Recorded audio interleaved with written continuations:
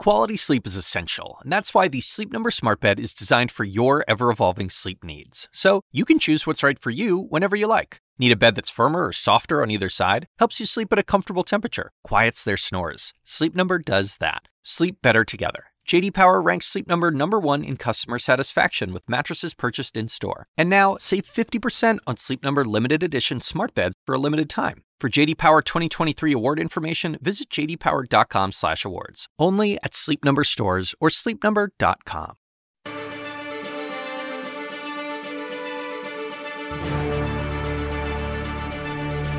Hello, I'm Julia Chatterley in New York. It's 9 o'clock Eastern Standard Time, and we've just learned the Federal Aviation Administration, or the FAA, has lifted the ground stop that has crippled air travel for the last few hours. What does this mean? Well, it now means flights across the United States are slowly resuming following a major failure of a system at the FAA, or the Federal Aviation Administration. All domestic departures were halted after the system, called the NOTAM, failed.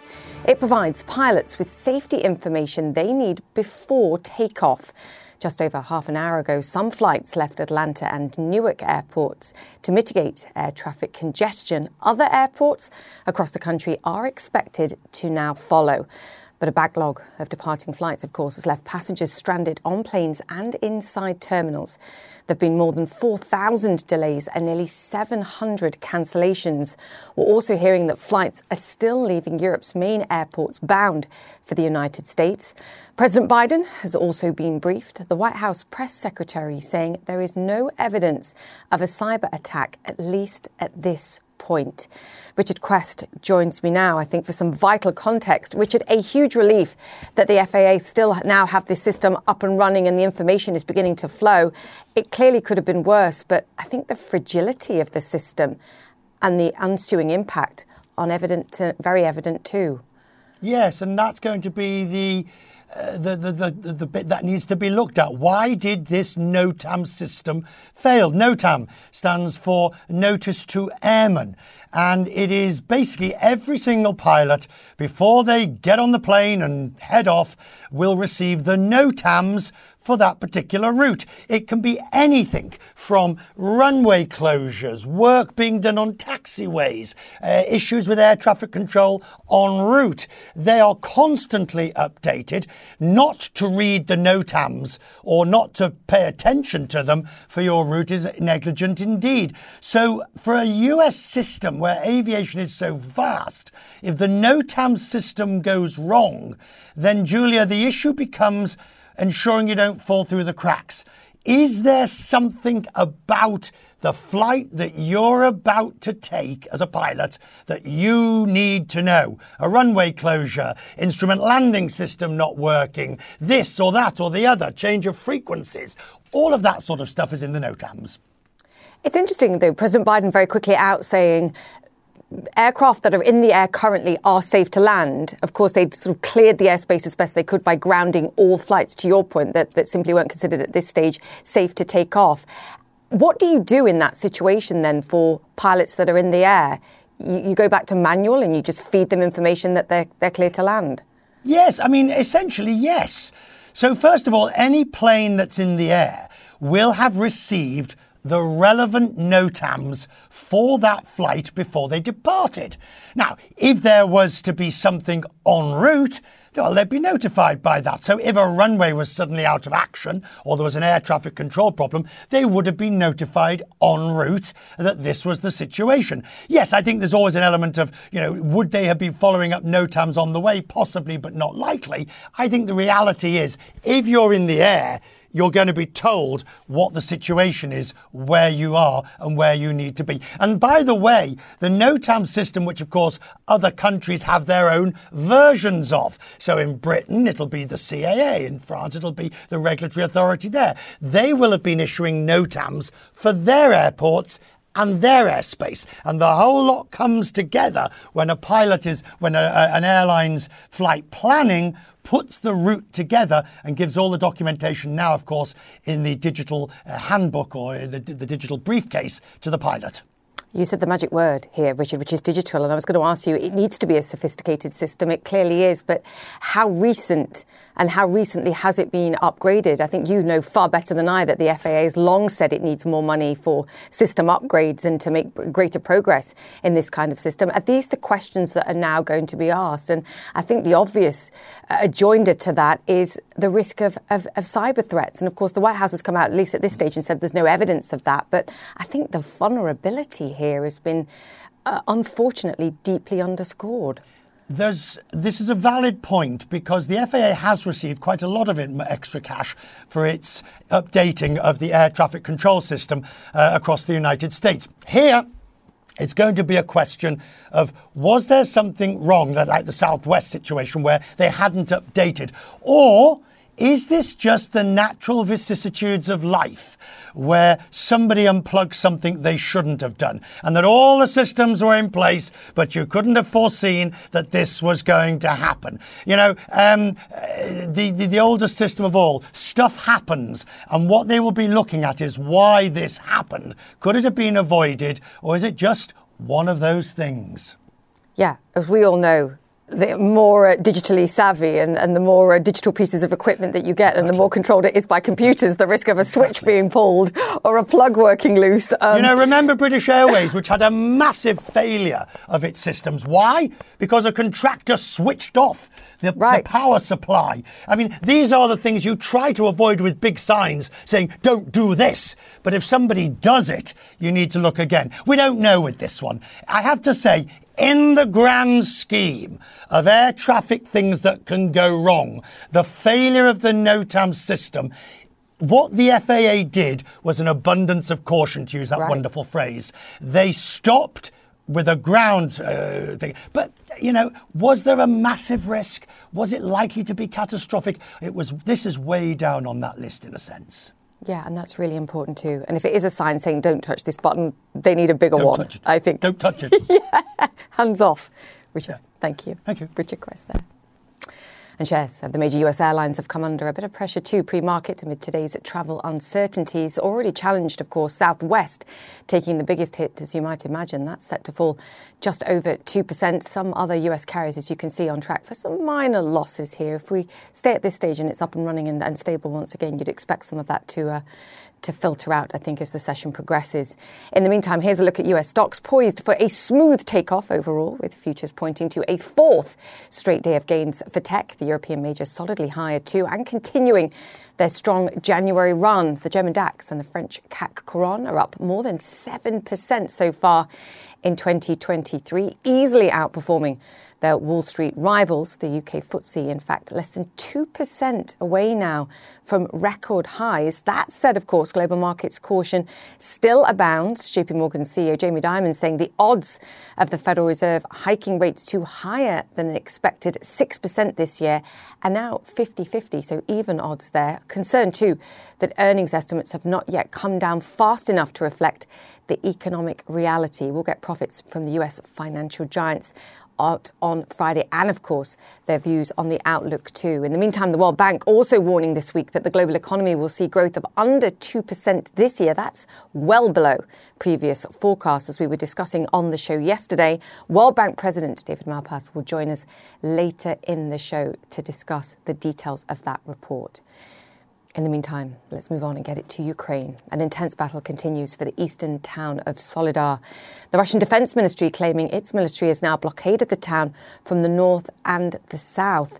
Scott McLean joins us now from Kyiv. Scott, a whole host of views here. Ukraine saying they haven't taken control. The militia group, the Wagner group, saying that they had taken control. What do we know, at least at this stage? Yeah, Julia, look, it is extremely difficult to get an accurate picture of what is happening, but I think it is safe to say that there is still intense fighting happening there at this moment. As you mentioned, the Wagner chief insists that the entire territory of the town of Soledar, this strategic town in eastern Ukraine, is under their control, but not even the Kremlin is agreeing with that assessment just yet. They've said that things are trending in a positive direction, but they've not said that they have captured this town yet. This would be really their first big win on the battlefield in months and months. So For the Russian side, it cannot come soon enough to try to get a little bit of the momentum back from the Ukrainians, who seem to have had it all over the last few months. We have got word from the Russian military recently. As you said, they are claiming that paratroopers have blocked off the north and the south part of the city. They also say that they have jets striking Ukrainian strongholds, and they have their troops fighting building to building on the streets of that town as well. The Ukrainians, as you said, they may be regrouping, but they insist that, look, the Russians have not taken this territory just yet. We also heard yesterday, Julia, from a soldier who is on the front line in Soledar. He spoke to us late yesterday, and he said that, look, it is difficult to know two things in particular. First, how many people have died because so many troops on both sides have been killed, and second, where precisely the front lines are at any given point, because there is such a large gray area in the town where fighting is taking place and where both sides are claiming that they're taking control. The Ukrainians say that the Russians have been able to replace their troops very quickly. This soldier says that the Ukrainians are also doing the same. In fact, the soldiers are coming in so quickly that he hasn't even had time to memorize their call signs just yet. What I think is especially interesting is yesterday we heard from the Ukrainian Defense Ministry saying, look, we're not ruling out the possibility that we may have to withdraw or pull our troops back in the name of preserving life and limb. This soldier seems to think that that will happen at some point. He's just wondering why the order to do that hasn't happened already, in order to make sure that these troops can live to fight another day and potentially retake Soledar if, in fact, the Russians do manage to capture it today or in the coming days, Julia. Scott, thank you for that report there. Scott McClay. All right, still ahead, a sobering report from the World Bank on the state of the global economy. The group's president joins us after this, and we'll have the latest, of course, as planes begin taking off across the United States following that massive systems outage. Stay with us, that's all coming up.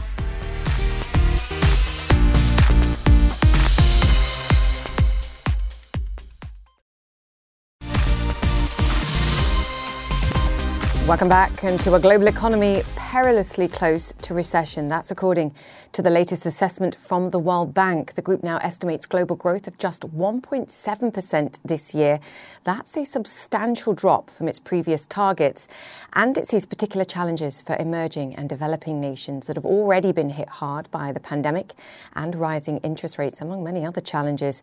Elevated inflation, aggressive central bank policy to fight those rising prices, deteriorating financial conditions, and of course Russia's war in Ukraine are all weighing on growth. The group also warned that any new adverse development could push the global economy into recession. That would be the second within a decade, and that hasn't happened in more than 80 years. Joining us now, David Malpass, president of the World Bank Group. Oh, David, I wish you were coming on to talk to us about happier things, but the truth is this report is incredibly concerning, and it's just one more event or knock to push the global economy into recession. Welcome, and tell us more. Thank you. Hi, Julia. I wish it were happier things. You know, the world's facing these big challenges. They're coming one after another, and it hits people in the weaker countries the most. They're not getting the capital flow that's needed, inflow to create new jobs. And in fact, there's really a capital drain going on from the developing countries, and it comes at a time when the advanced economies are not really robustly growing.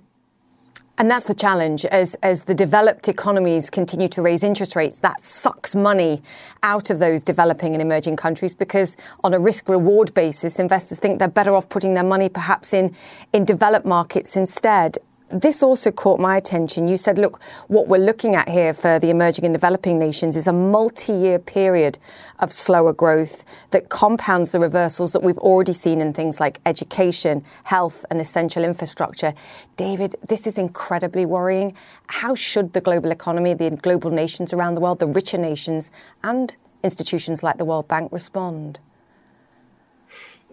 They should think about putting more resources into the developing world. You know, that's always a challenge for taxpayers. Why do I do that? But there's benefits to them from doing that. But then I think even much bigger than that is their own growth, their own production being more robust. And then very importantly is this capital allocation that's been going on now for many years, where the advanced economies are borrowing so much, their governments are borrowing so much, that it leaves not much in terms of capital available for the rest of the world, for the private sectors and for the poorer countries. So one of the big things would be making good utilization of the government spending in the advanced economies in order to free up resources. You raise such an important point, though, and that is for leaders in the richer nations to have to explain to their citizens, particularly at a moment like this where everybody's facing price pressures, everybody's struggling with inflation, paying energy bills. How do you make the point that actually if we provide money to some of the poorer nations, it benefits everyone? I think people understand that intellectually, but then from a political standpoint, it's hard to make that allocation of money outside your own borders. So it's somewhat a leap of faith or a recognition that if countries get poorer, if there's more poverty, that's going to cause refugees, which has a direct impact. It also takes away markets that would be available for the advanced economies. So understanding that, and then I think also finding practical ways out of the excess spending. One way that's talked about it at the highest levels in the multinational meetings that I go to, people talk about the importance of, if you have subsidies for certain parts of your population, have them be targeted to the people that really need it, and have them be time bound. Don't have them go on year after year, but let them wind down when they're not needed anymore. And that frees up resources for everybody else. Yeah, it's such a vital point. Targeted policies towards the most vulnerable. And you do illustrate it in this report too. There is perhaps a counter to this, and that came from Goldman Sachs this week, that was suggesting that, in their view at least, they believe the Eurozone can avoid recession. They'd already said over the holiday period that they believe the United States actually can avoid recession. David, what do you make of that? And is that sort of already factored in here? Forecasts are hard to do, and those may be right. I would say let's focus on what are the key variables. One is energy prices. If you thought today that oil prices were going to go higher again, that would mean that the central banks will be trying to lean against it with rate hikes, and you probably won't get those recoveries that you were just mentioning, and vice versa. If energy prices come down, that frees up space for growth elsewhere. Another key variable is how quickly can China push through the COVID infections and go back to its massive production capabilities. That helps the world supply chain. So, and of course, the Russia's invasion of Ukraine is still ongoing a year in. I met with President Zelensky in Munich just prior to the invasion a year ago, and no one dreaded the idea that a year later there would still be a war going on. So that's a key variable itself. I mean, you've mentioned so many wild cards. The risk of perhaps higher rates than expected. Jamie Dimon, the JP Morgan CEO, mentioned that potentially US rates rising more than 6%. But actually the one that I want to hone in on is China. David, just from what you're hearing, whether anecdotally or the data that you're collecting, how much sort of risk concern is there around the economic outlook for China at this moment? And I appreciate it's incredibly difficult to get a sense at this moment, and obviously very much relates to the extent of the spread of the virus. How much uncertainty around the economic outlook there?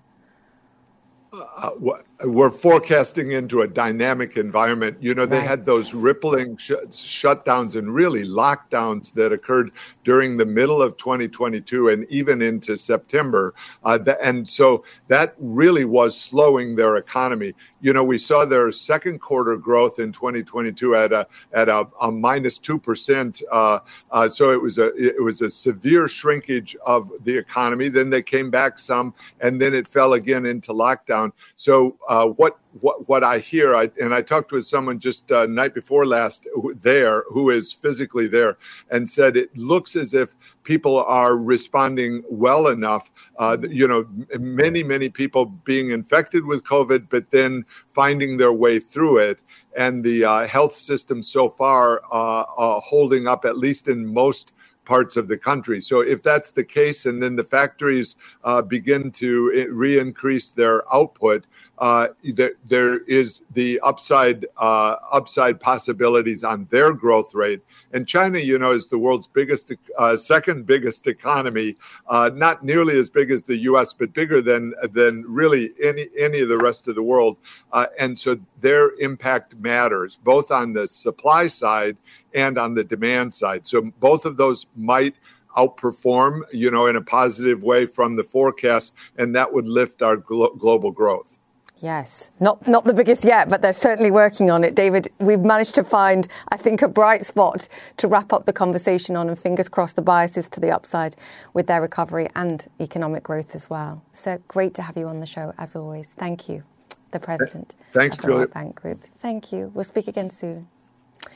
All right, in the meantime, Japan and South Korea criticising China's move to stop issuing visas to their citizens. Beijing made the decision in retaliation for COVID travel restrictions imposed by the two neighbours. It's not clear whether China will place visa suspensions on other nations too. It comes as Chinese tourists start to travel again after the country reopened its borders following 3 years of tight restrictions.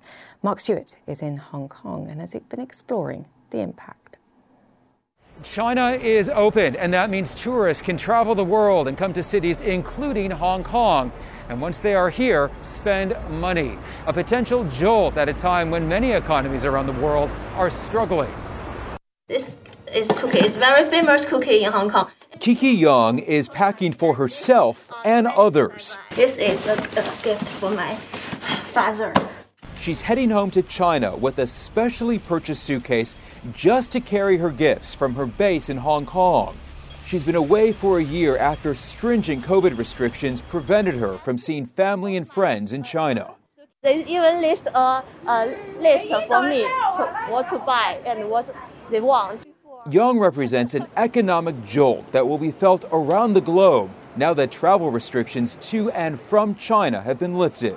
So there will be extra demand in this world that haven't been seen for 3 years within China and also for the rest of the world. China is the world's second largest economy with a population of more than 1 billion people. Asia beauty store giant Sasa is hoping to benefit. Just think about the number of consumers. The number of consumers and the increase in spending power that they have, the propensity to spend is quite massive. And then there's the travel component. In Thailand, a welcome banner at the airport as Chinese tourists begin to visit once again, promoting a lasting friendship between the two nations. The government even held a special ceremony for Chinese visitors as the first flight arrived. Popular attractions like the Erewhon Shrine and the Golden Cabaret are preparing for crowds after the COVID drought. A Thai official hopes the new arrivals will revive the economy. Yet in some parts of the world, the welcome is far from warm. More than a dozen countries, including Japan, are now testing travelers from China, which China is protesting. In Milan, Italy, airport workers sanitize luggage. And in Brussels, Belgium, wastewater from a jet is removed for analysis. All of this as China's COVID restrictions disappear while the case count is exploding and hospitals are overflowing. As for Kiki, there's something that won't fit in her suitcases. Precious time with her loved ones. This is not just about spending money. The opening of travel to and from China means face-to-face meetings instead of video calls, a chance for business leaders to rebuild business relationships that may have been tarnished during the pandemic. Mark Stewart, CNN, Hong Kong. OK, coming up here on First Move, the aftermath of the major FAA systems outage. We're live from one of the world's busiest airports next. Welcome back to First Move with the latest on today's flight chaos across the United States. Earlier, all departures across the country were grounded following a major computer outage. The White House, though, says there is no evidence it was a cyber attack. But of course, the travel disruptions continue. So far, more than 4,300 flight delays have been reported, according to the flight tracking site FlightAware. Amra Walker joins us now from Hartsfield-Jackson Atlanta International Airport. Great to have you on the show with us. The good news is that flights are going to be back up and running and re-established, but I have to say it looks pretty quiet behind you. What are people there saying? Yeah, you're right, Julia. It's been quite pretty much of the morning, and look, it's a slower travel day. But the good news is, according to the FAA, here at Atlanta International Airport, the flights began resuming about an hour ago. And I do want to make clear, too, compared to the chaos and the messiness we saw over the holiday season, this is not what we're seeing here. As you say, there are really no lines, but there are delays. People are being inconvenienced. If you look at the departure board behind me, there's a handful of delays up there. There's also some cancellations, very few, I must add. A lot of those cancellations happening at Southwest Airlines. I think I saw one at United at around 9 a.m. But look, I spoke with several passengers.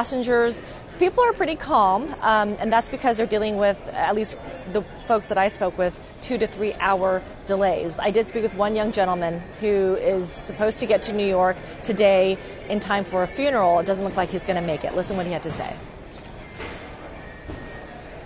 It was supposed to be like 11 or 12 when we landed. Now it's going to be 2, and we're missing the first week for a funeral. You're missing a funeral? Yes, ma'am. Right now. So what do you do when you get on the ground? There's hope. Today there's 2, luckily, so that's where we're going to go, the second one.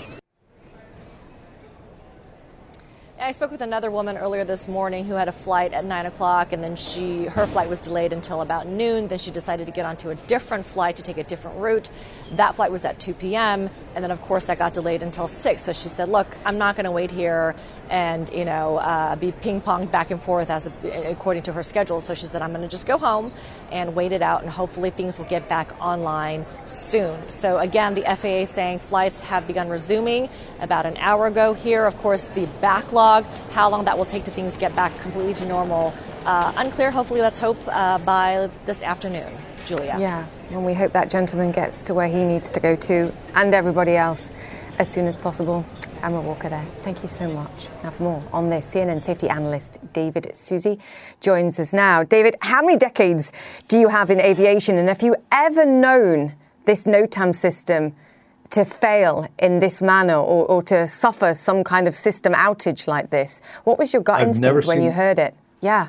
The first thing that came to my mind was cyber attack, because I was very intimately familiar with this system and all of the FAA systems and how they're protected. So the first thing that came to my mind was the possibility of some kind of cyber attack, because not only have we had this situation, but also the Southwest Airlines situation most recently that had a very similar shutdown. So what we're trying to find out now, and I'm trying to get more information about that to see if that's a possibility.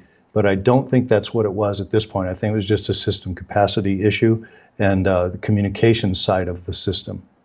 Yeah, I mean, the press secretary for the White House, we will illustrate, said at least at this stage, no evidence of a cyber attack. But I think a lot of people will concur with where your thoughts were headed at that stage. How confident are you now? The FAA have said, OK, flights can start taking off. I know you have some concerns. Yeah, I definitely have some concerns about how they did that. I go to my website now and look for the NOTAMs, and what it's saying on there on the site is that they may not have the most current information on there, and then they ask you to click on a disclaimer that said, I have read this information. So what concerns me about that is now what they've done is they've put the responsibility back directly on the pilot and the dispatchers to find out if there are any abnormalities in the systems. And there are ways for them to find that out. The challenge is that it really delays that system, and they have to check on every flight 25 miles north and south, or on each side of their flight path, to see if there's any abnormalities along that flight path, and with the airports as well on either end. So there's a lot of information that they have to check, and that's going to continue to cause delays.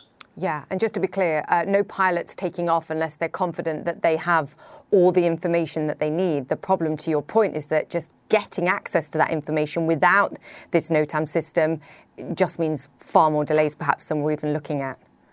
Exactly. I'm glad you pointed that out. Yeah. Okay. How, in your experience and your understanding of the need for upgrades, the need for greater perhaps system support, how outdated is this system that it seems everybody needs, everybody uses? Yeah.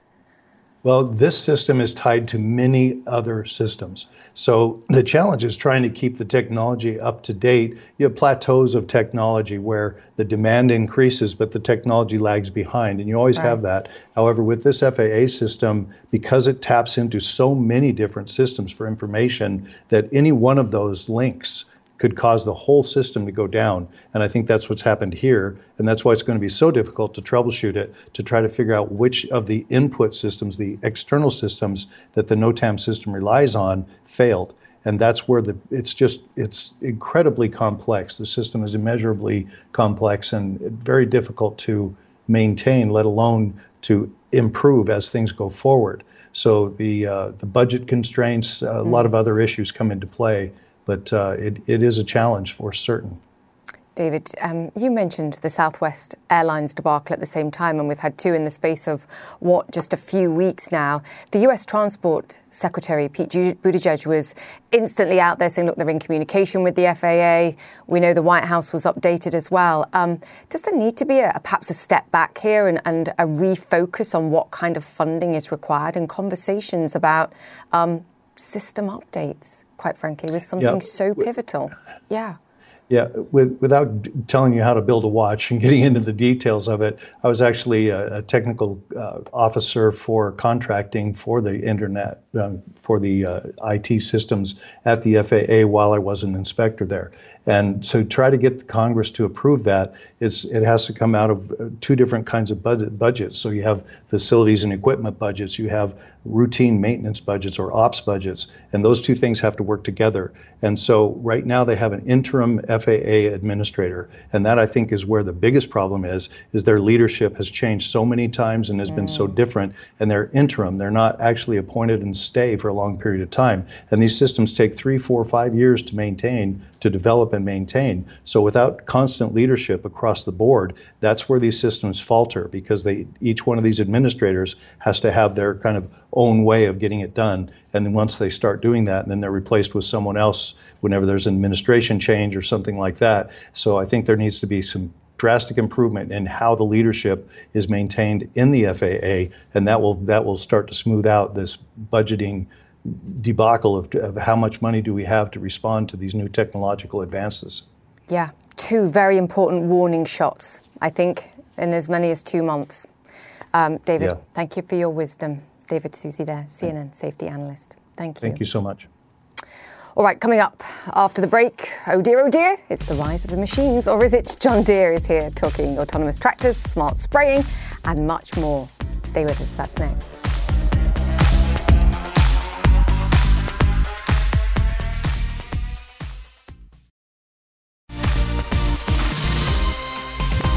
Welcome back to First Move, and an unexpected and unfortunate, let's call it that, Wednesday wake-up call for US travellers. Flights across the United States now slowly getting back to normal after a massive systems outage that grounded virtually all US flights earlier this morning, as we've been discussing. Stay tuned to CNN for updates throughout the day today. But first, no turbulence in sight on Wall Street, with stocks on the rise across the board in early trade. As you can see, investors hoping to see a market-friendly consumer inflation read on Thursday, so that's tomorrow. That could ultimately help the Federal Reserve ease up on the pace of rate hikes. Gains, too, across the Asia session. The Hang Seng driven by China's reopening, now up more than 8% this year.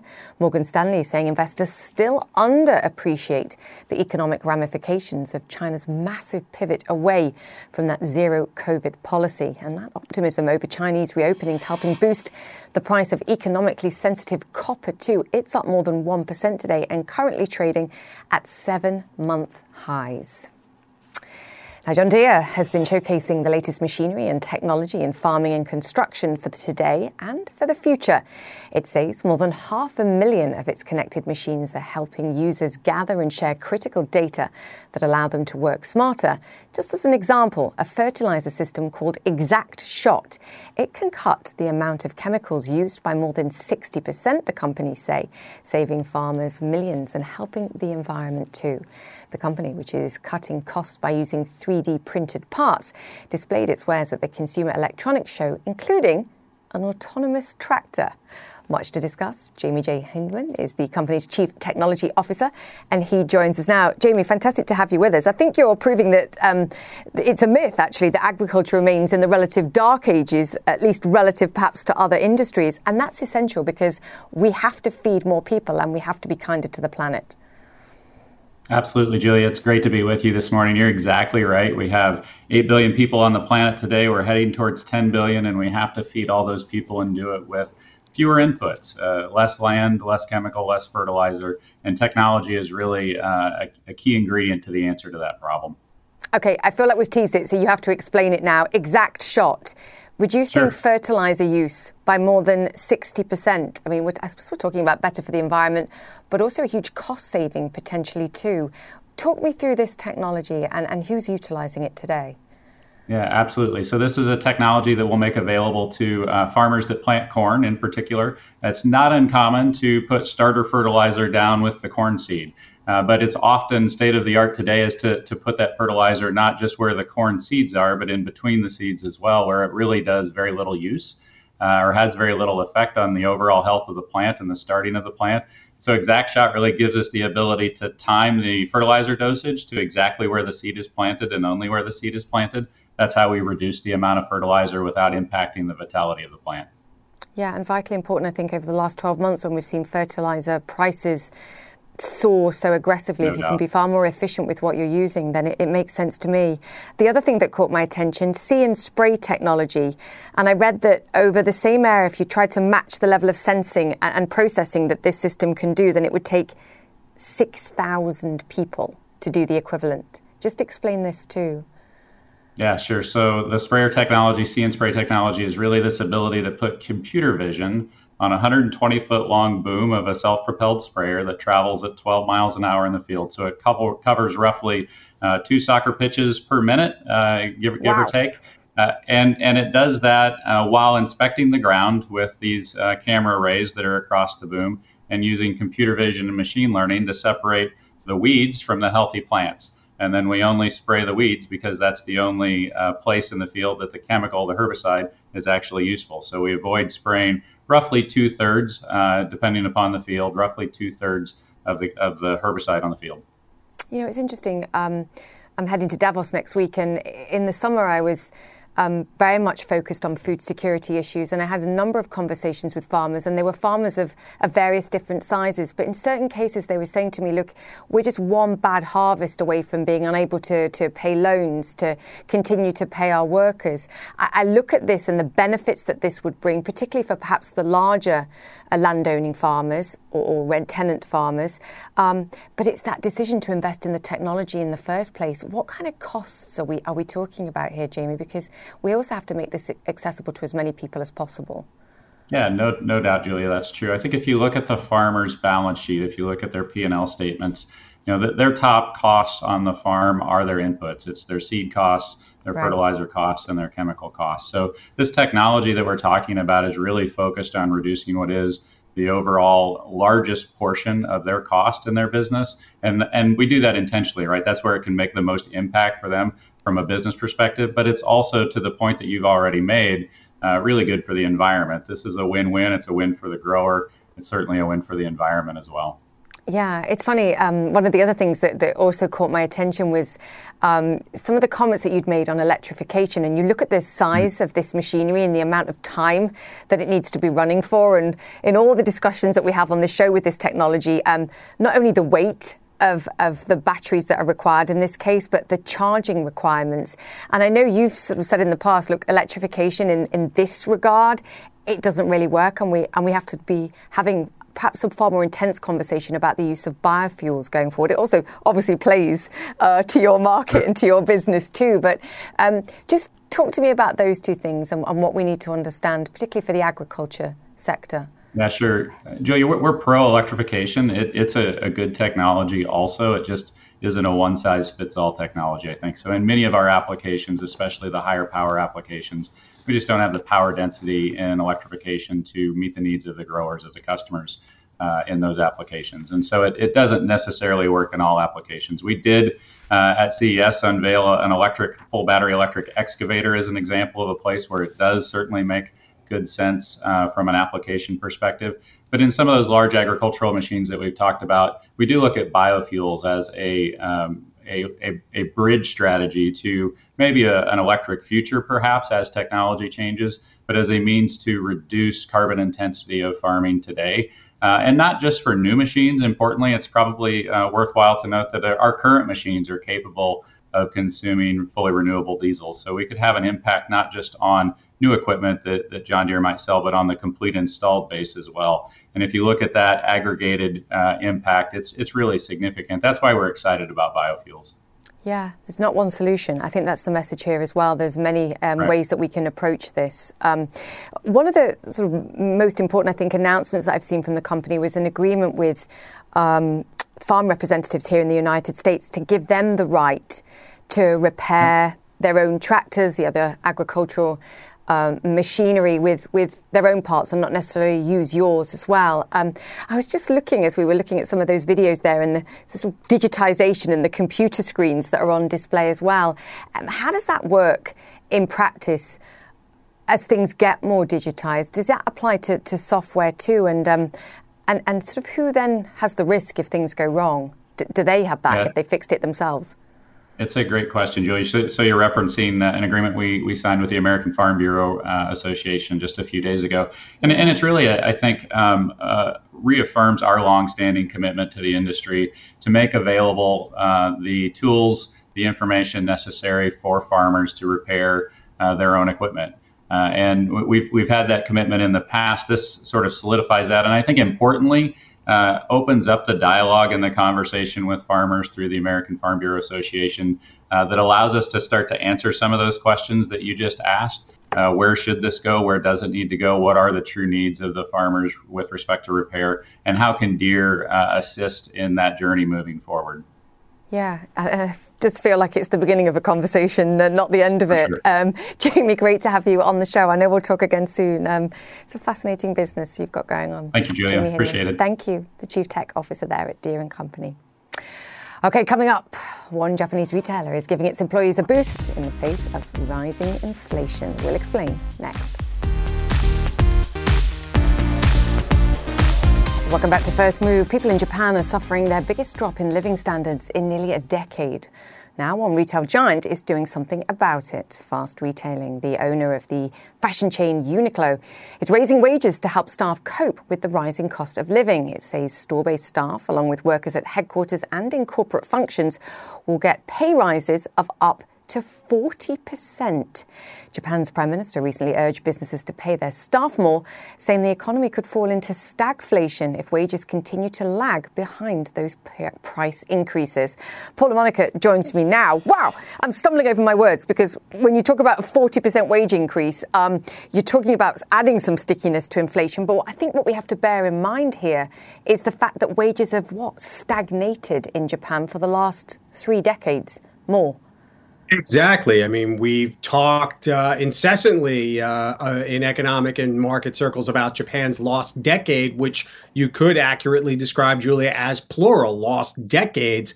And now Japan, like the rest of the world, is facing major inflationary pressures. And as a result, Uniqlo's parent company realizing that they need to boost wages to make their pay for store workers as well as managers more competitive with what other retailers around the globe are paying right now, because everyone is facing those same inflation pressures. It's not just Japan, of course. Yeah, but this is a huge jolt, I think, for Japan Inc. And obviously what the Prime Minister had been saying, look, we actually need to respond to this. It comes, of course, just a couple of months before those annual spring labour negotiations that we know take place in Japan as well. But I can't imagine other big companies in Japan can respond to this extent, surely. I doubt that they would boost pay up as much as 40%. That is a staggering, phenomenal amount, Julia. But you're correct. You would likely see other Japanese companies, particularly ones that are consumer facing and have retail stores with workers that are on the front lines. They probably will be forced to boost their pay. Any, lower paying business like retail, there's going to be more pressure there than maybe with some of the tech giants in Japan that might already be paying a little bit higher wages for those white collar jobs. Yeah, makes perfect sense to me. Paul and Monica, thank you so much for that. Now, before we go, just to update you on the airport situation across the United States, the FAA has lifted its ground stop order that now allows flights to depart following an outage of one of its key safety systems. As we've been discussing throughout the show, it's not known what caused the problem, which has led to more than 4,000 flight delays and nearly 700 cancellations. That's according to flight tracker FlightAware. Stay with CNN throughout the day for the absolute latest on what's going on with flights across the nation. And finally, it's been a busy week already here on First Move. The market bulls beating back the stock market bear. Thursday's big US inflation numbers, the hope is they won't scare. A princely memoir flying off the shelves, not a copy it seems to spare. Plus, no Mega Millions winner. Me and my team are here to stay. Sorry, producer Bob Cookson, but happy birthday for tomorrow anyway. The Mega Millions jackpot now reaching a head-spinning $1.3 billion, the second largest prize ever. The next draw will be held on Friday night. Bob will surely be playing, and we wish you good luck, Bob. That said, I certainly expect you back on the job on Monday. He'd miss the madness, but happy birthday. That's it for the show. If you've missed any of our interviews today, they will be on my Twitter and Instagram pages. You can search for @JChatterley CNN and Connect the World with Becky Anderson is up next, and I'll see you tomorrow.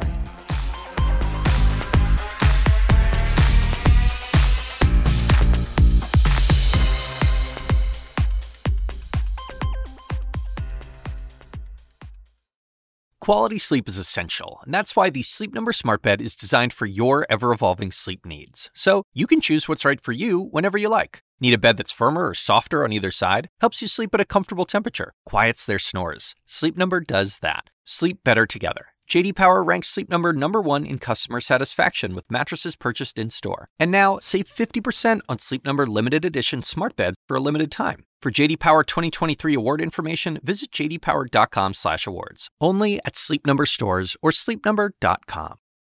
I'm Dr. Sanjay Gupta, host of the Chasing Life podcast. In honor of our 10th season, we want to hear from you. Leave us a message at 470-396-0832 and tell us how you chase life. It could be used on an upcoming episode.